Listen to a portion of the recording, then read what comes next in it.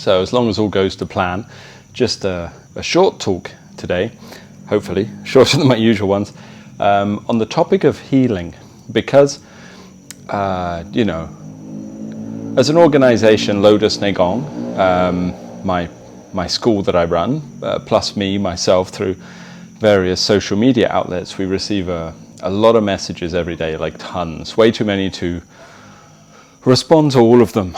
Definitely, it's impossible. To respond to all of the messages that we receive as a school would require 3 or 4 people working full-time, just answering queries. So it's very difficult for us to stay on top of the amount of contact that we get. And I think that's a shame, because I'm really touched that people reach out to us as often as they do with their queries and their questions, and even you know, just their thanks as well for the material we put out there. So that's lovely. It's really cool. But you know, as I say, it's just impossible for us to respond to even a fraction of the messages that we get, because our admin staff is often caught up with all of the other things that go on with running an organization the size of ours. So I want to really just look at one thing that's quite a common theme that comes up in the questions that we get, and this is really about healing or recovering from an injury or an illness, because this is one of the most common things that we're getting, and it doesn't matter what the injury or illness is. I mean, right now, long COVID seems to be something that people are mentioning a lot, as sort of post-viral symptoms and what have you. And then all sorts of other things as well, lots of physical things, musculoskeletal things, back things people are struggling with, internal organ things with the kidneys, like all kinds of stuff people are contacting us about all the time. And as I said, it's impossible for us to answer all of them. But I do want to talk about one piece of advice with regards to healing, to recovering from something. Now, this piece of advice only really applies to people who have an injury or an illness that they've developed. This isn't necessarily something that would apply to somebody who was born with a condition or is disabled, sort of permanently disabled for whatever reason. This is more for somebody that has had an injury or had a sickness that's lingering and causing problems for them. Now, it's a piece of advice that some people are not going to want to hear. And it's one of those topics that's kind of loaded with difficulty and controversy, quite emotive. So there's always a decision whether you talk about it, but you know, whatever, you have to say what is useful, I think. And it kind of goes back to something that I was told when I was younger, when I was a kid, and it was probably from my dad, I believe. My dad was always a man of sayings. He liked pithy little short sayings that kind of summed up his ideas, and many of them stuck with me, as I'm sure whatever your sayings or wisdom, whatever they were passed down to you within your family. And he used to say to me when I was a kid that he used to say, like, wounds are debilitating. So if you're wounded, you cannot function properly. But if you're scarred, that's character building. And this was something that, you know, I didn't necessarily understand that well when I was younger, but as I've got older and I've developed my own scars, as we all have through life events, emotional things, as well as, you know, physical injuries and sickness as well. As I've developed my own scars through life, I've come to understand just what that saying meant, that actually there is a great power, there is a great development to your strength, to your conviction. There's a great lesson to be learned in life by essentially developing scars. And that's not to say that we should aim for them, definitely not. We shouldn't strive for them in some self-abusing way, definitely not. But if we are going to have scars, then, you know, when we carry them around, they formulate who we are. Now, sometimes people hear that and they don't like that idea. They think that a scar is a form of sort of debilitating trauma that's an issue. But I don't think it is. I don't agree. I think that the difference between a wound and a scar is what people need to understand. Now, obviously, a wound turns into a scar, but only when we let it. And I'm not talking a physical scar tissue. I'm talking, obviously, on the level of your identity, on the level of your personality. So say, for example, I have, let's keep it simple, a physical injury. Okay, and obviously a physical injury, maybe I've damaged my back badly. And a physical injury can come with all kinds of psychological problems because it's it's horrible to be injured. It's difficult. You can't do anything. Everything is painful. You normally don't have much vitality. You don't have much energy. You know, like if you've ever been really injured, I'm sure you know just how emotionally it affects you, the depression, the kind of how down you feel in general. And certainly from the messages that we receive, as well as the people I talk to in person in my school and the people I talk to on a medical basis as well, a physical injury, physical debilitation from injury to the knee or the shoulder or the hip or a post-viral thing or a sickness or a weakness in the organs, you know, whatever. When they talk to you and you speak to people, you can tell that there's a great depression, a great darkness, a heaviness psychologically, especially if they've had this thing for a long time. Now, I would say that in the case of something like that, that's what I call a wound. It's still a wound. It's still open. It's still festering, if you like. Not to make it too gross. I don't want to make it too disgusting. So say you've had some kind of injury and maybe even like medically you can function again, but you're still hung up on it. You're still hung up on the pain and the discomfort's still there. You've got the chronic leftover effects of that injury and it's affecting you mentally, then that's what I call a wound. So we need to learn how to transform those wounds into scars, and that's the basis not of the therapist. That's not the role of the doctor or anything. The doctor can help you with the condition, but 9 times out of 10 it's a choice we have to make to start that process of converting the wound to the scar. As horrible as that may be for some people to hear, it's definitely the truth, and certainly what I've seen through, you know, my whatever amount of experience I have, you know. So how we convert it from a wound into a scar? Well, obviously there's a medical process, you know, there's a process of physical healing, but more than that, really, it's what we do with our mind. We have to set the intent to convert it from a wound to a scar. Now, a scar might still leave a lingering effect on you, of course, physically. There might be something left over, but what's more important is the psychological effect. And really, that psychological effect comes down to how much do you identify with that sickness, with that illness, with that injury. So many people that I meet that are struggling with long-term illnesses or long-term injuries, and please, I don't mean this as an insult or as a criticism, because I've been there myself in things that I've suffered with, traumas, I guess, that I've hung on to, is many people are making that illness or making that injury or making that psychological imbalance a part of their identity. And if you make it a part of your identity, then that part of your mind that is developing some kind of strength from that identity, whether that illness is, you know, serious or not, you know, but if the mind starts to identify it, then it won't let go of it, so it will not let go of that injury, won't let go of that sickness. It won't allow the body to heal, if nothing else. And even if the body does start to heal, it's amazing how many people will sort of retain the kind of psychological shadow of an injury even once the injury's gone. So maybe that chronic hip injury's long left, but psychologically they're still creating a kind of somatic pain around it.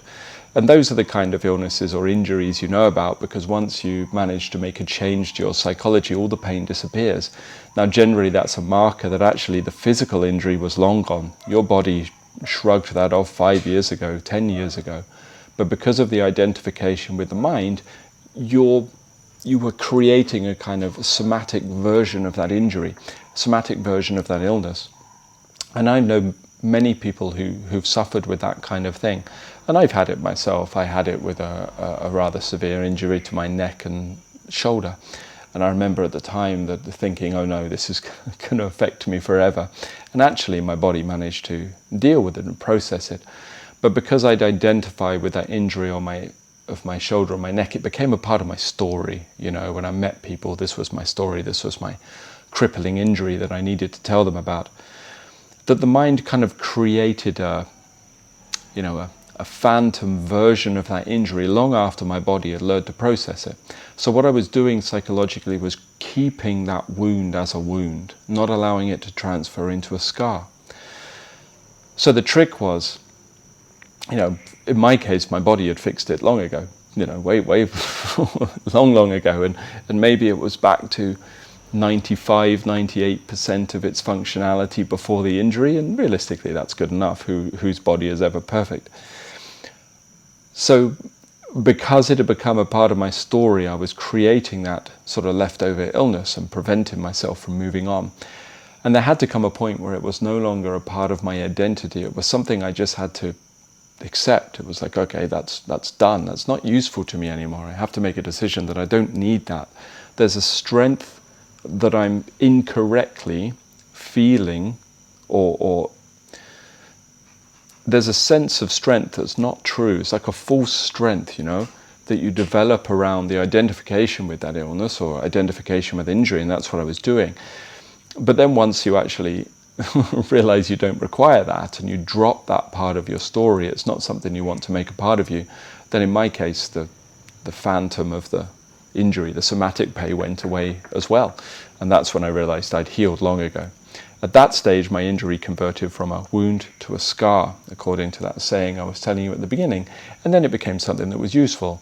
It became strengthening for me in a real way, because I'd overcome an injury. I'd overcome something that was debilitating. And out of that, I learned that, okay, I'm not fragile, and I have the ability to heal, and I have the ability to overcome hurdles, and I don't need to feel like I have this thing that's going to be a problem for me.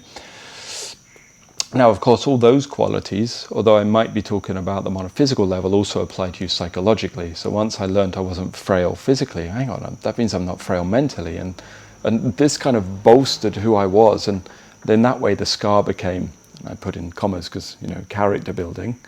I know that's like a sort of boomer saying, isn't it? Puts hair on your chest and builds character or whatever. But hopefully you get what I mean from the saying. So this doesn't just apply to physical injuries, it applies to psychological injuries as well. Now the danger is, although most people don't do this, most people do the opposite, but the danger is, of course, that you ignore, or you just kind of let an injury or a psychological wound or a medical problem just kind of fester and you don't do anything about it. And I'm not saying to do that, I'm not saying to ignore it, definitely not. So this is generally my rule with regards to an injury or an illness. It's like, okay, I ask myself this question: have I done everything I can possibly do at this current time to assist that particular thing? Have I explored the medical options? Have I taken the herbs that have been recommended? Have I done the exercise? Have I strengthened those muscles that might be around that injury? Have I done all of that stuff? If the answer is no, then, well, I do that stuff. That's it. That's my first port of course, where I got to do those things. And then once I've done them, I've taken the medication, I've done the exercises, no matter what state I'm in, well, then there's nothing more I can do. And that's it. There's literally nothing more I can do. But once there's nothing more I can do, then I just get on with my life. And that's it. Now, of course, if there's an injury and you're getting on with your life, might mean that you have to restrict your activity a little bit. Maybe I've put my back out, so I'm not going to lift anything, I'm not going to bend, I'm going to rest more. Maybe I'm exhausted, I'm going to rest. But that's considered part of the things you need to do. And then once you've done it, then that's it. There's no need to worry about it anymore. I'm not going to concern myself with something once I've done everything that I can do. And at that stage, my mind mentally goes on to something else. And to me, that's important. So don't misunderstand me. I'm not saying ignore the injury. Remember, I've said do everything you possibly can for it. Do everything you possibly can for the sickness. Everything you can for the thing that's a problem for you. But then after that, get on with your life. If you have to take, for example, medication every morning, okay, you've taken your medication in the morning, there's nothing else you can do until tomorrow morning. So therefore, get on with your life. And maybe you have to adjust that life a little bit because of the problem, or maybe a lot, but you then live your life to the fullest for the rest of that day until the next day when you do the things you have to do, and then you move on. And that's it. If you take that attitude, see, the difference is that your mind is now not reinforcing the kind of strength that you're getting from that illness. So see if you can catch yourself doing this. If I have an injury, for example, we'll stick with an injury rather than a sickness or a psychological thing. Let's stick with an injury because, for many people that's what they have anyway, and it's easier to understand. If I'm going into a physical place, maybe I'm walking into a gym, or I'm walking into a sports club, or I'm walking into a martial arts group, I will have to tell the teacher that I have this injury. Okay, they'll have to know so that they know there's a restriction to what I'm doing. Or if I walk into the gym, I have to acknowledge, okay, it's not wise for me to do that exercise on that thing.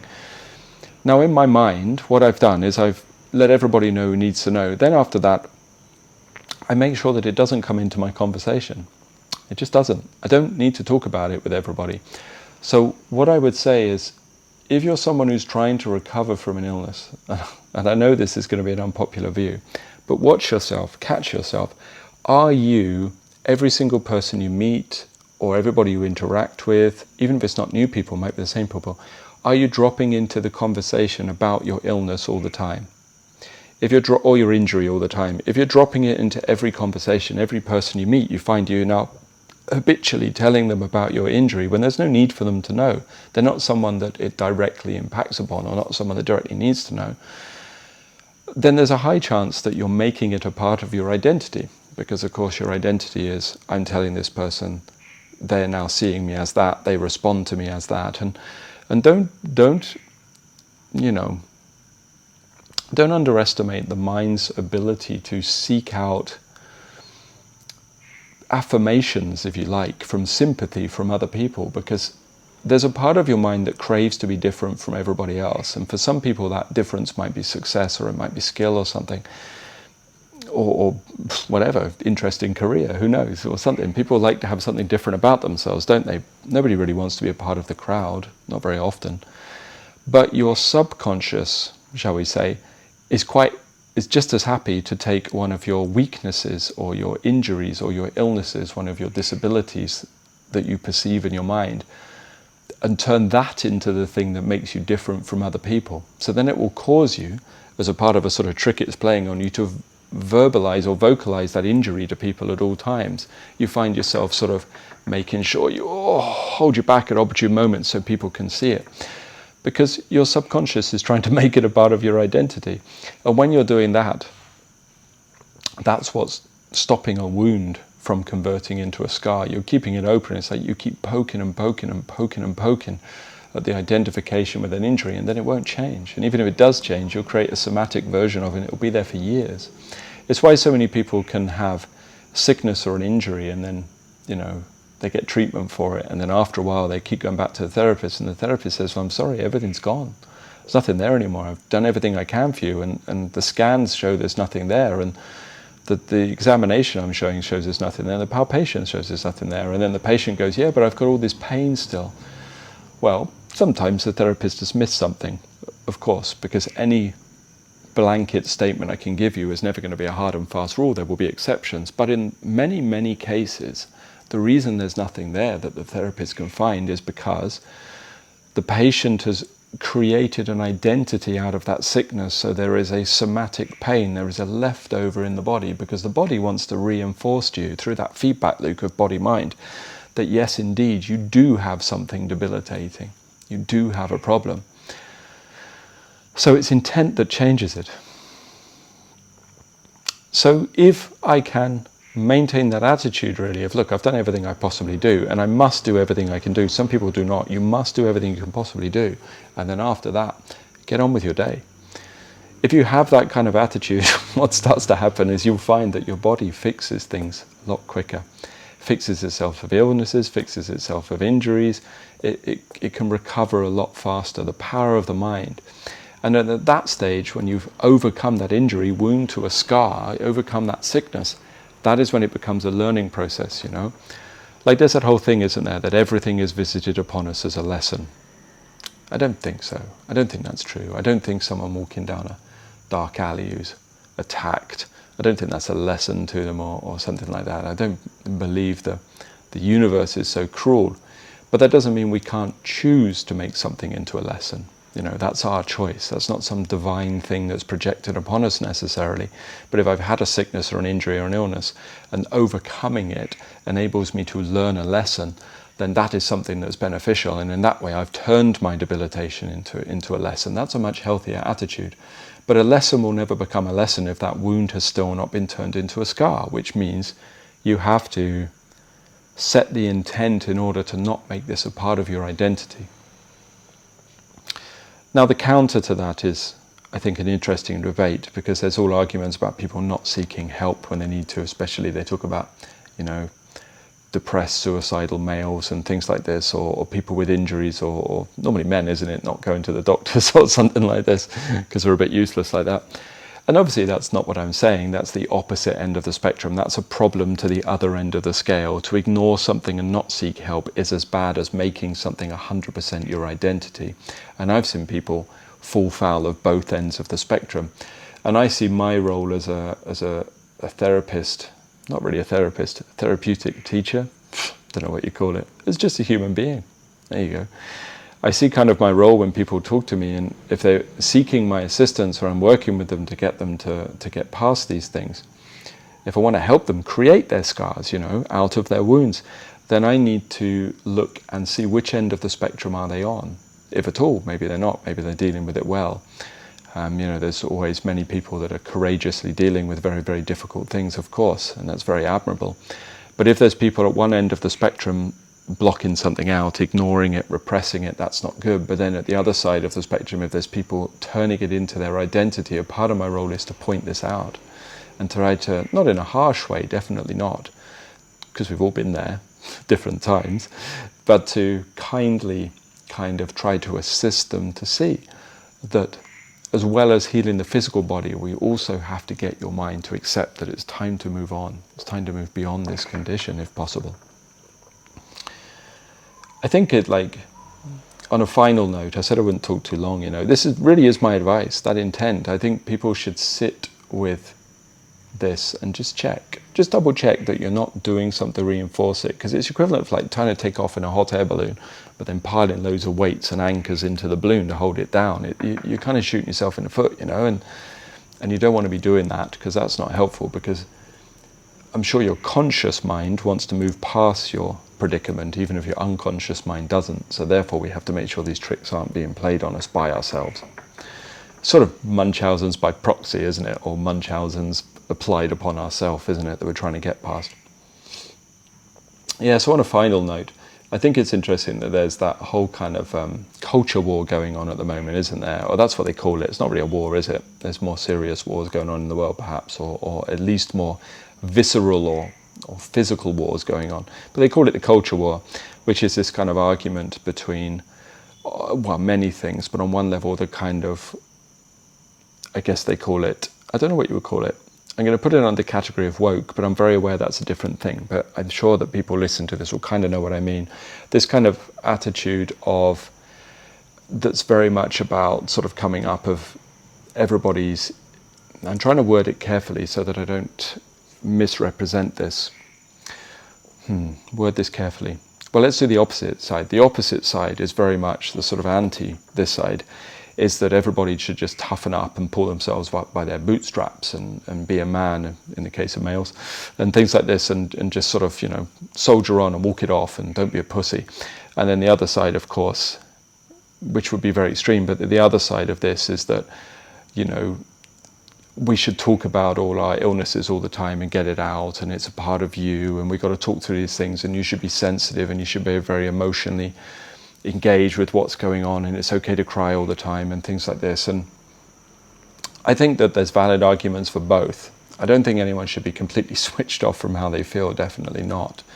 But I think that amongst the side that are very much about toughening up, they don't even know why. I think I see this kind of vitriol between the two groups, between the sort of woke and the anti-woke, if you like, or the sort of soft and effeminate and tough and masculine, especially amongst males, of course. I see this kind of vitriol from one side to the other.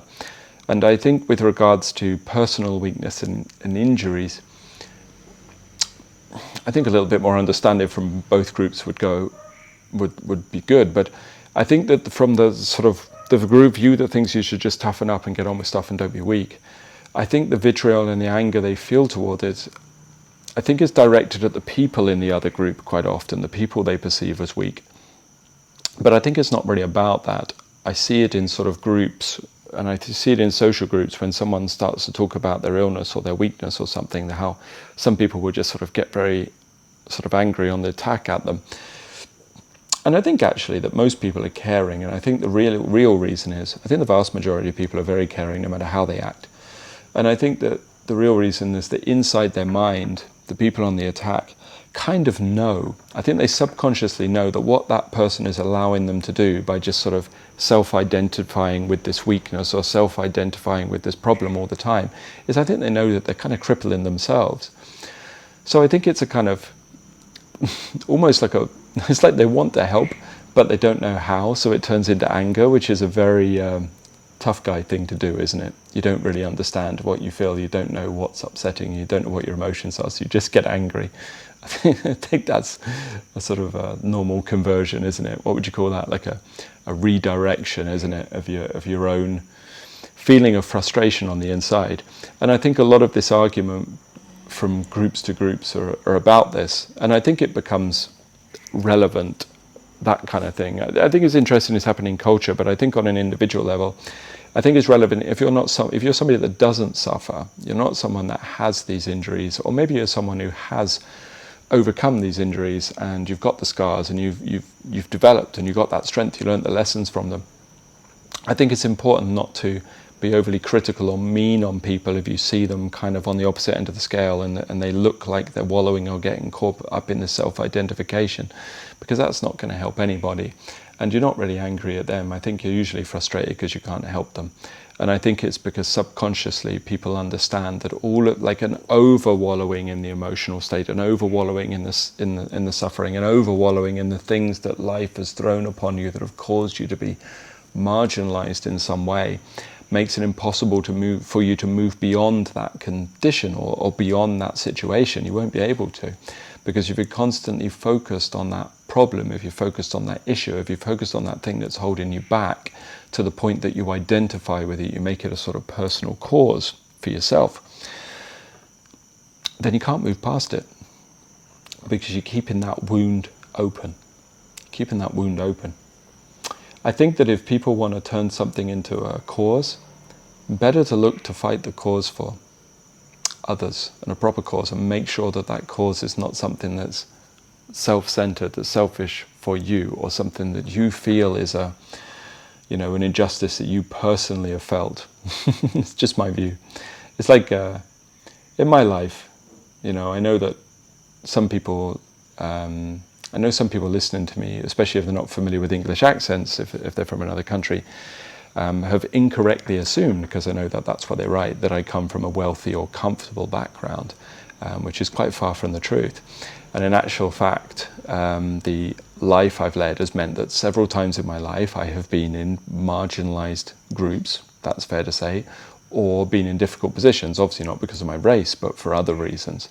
And I've had to overcome quite a lot of socio-political, personal hurdles myself, I guess maybe you would call them. But I kind of knew that I didn't want to turn anything that was going on to me into a sort of angry cause. I didn't want to be that person, because I was aware that I didn't want to resent people that were not like me, because that's not, or people, I didn't want to resent people that I perceived to be in a better position. That wasn't somebody I wanted to be. That didn't feel healthy for me. It felt like as Buddha said, isn't it? Drinking poison to kill your enemy, or something like this, So I didn't want to be that person. So generally what I would do is just accept my position in life. I always did. I tried to change it, of course, but I accepted it is what it is. But instead I tried to help or assist others. So I tried to help or assist others in their situation with regards to their frailties or their injuries or their illnesses or problems in their life. And by sort of doing that, it took the awareness away from myself. And then what I found is that basically my life situation just naturally evolved out of that position anyway.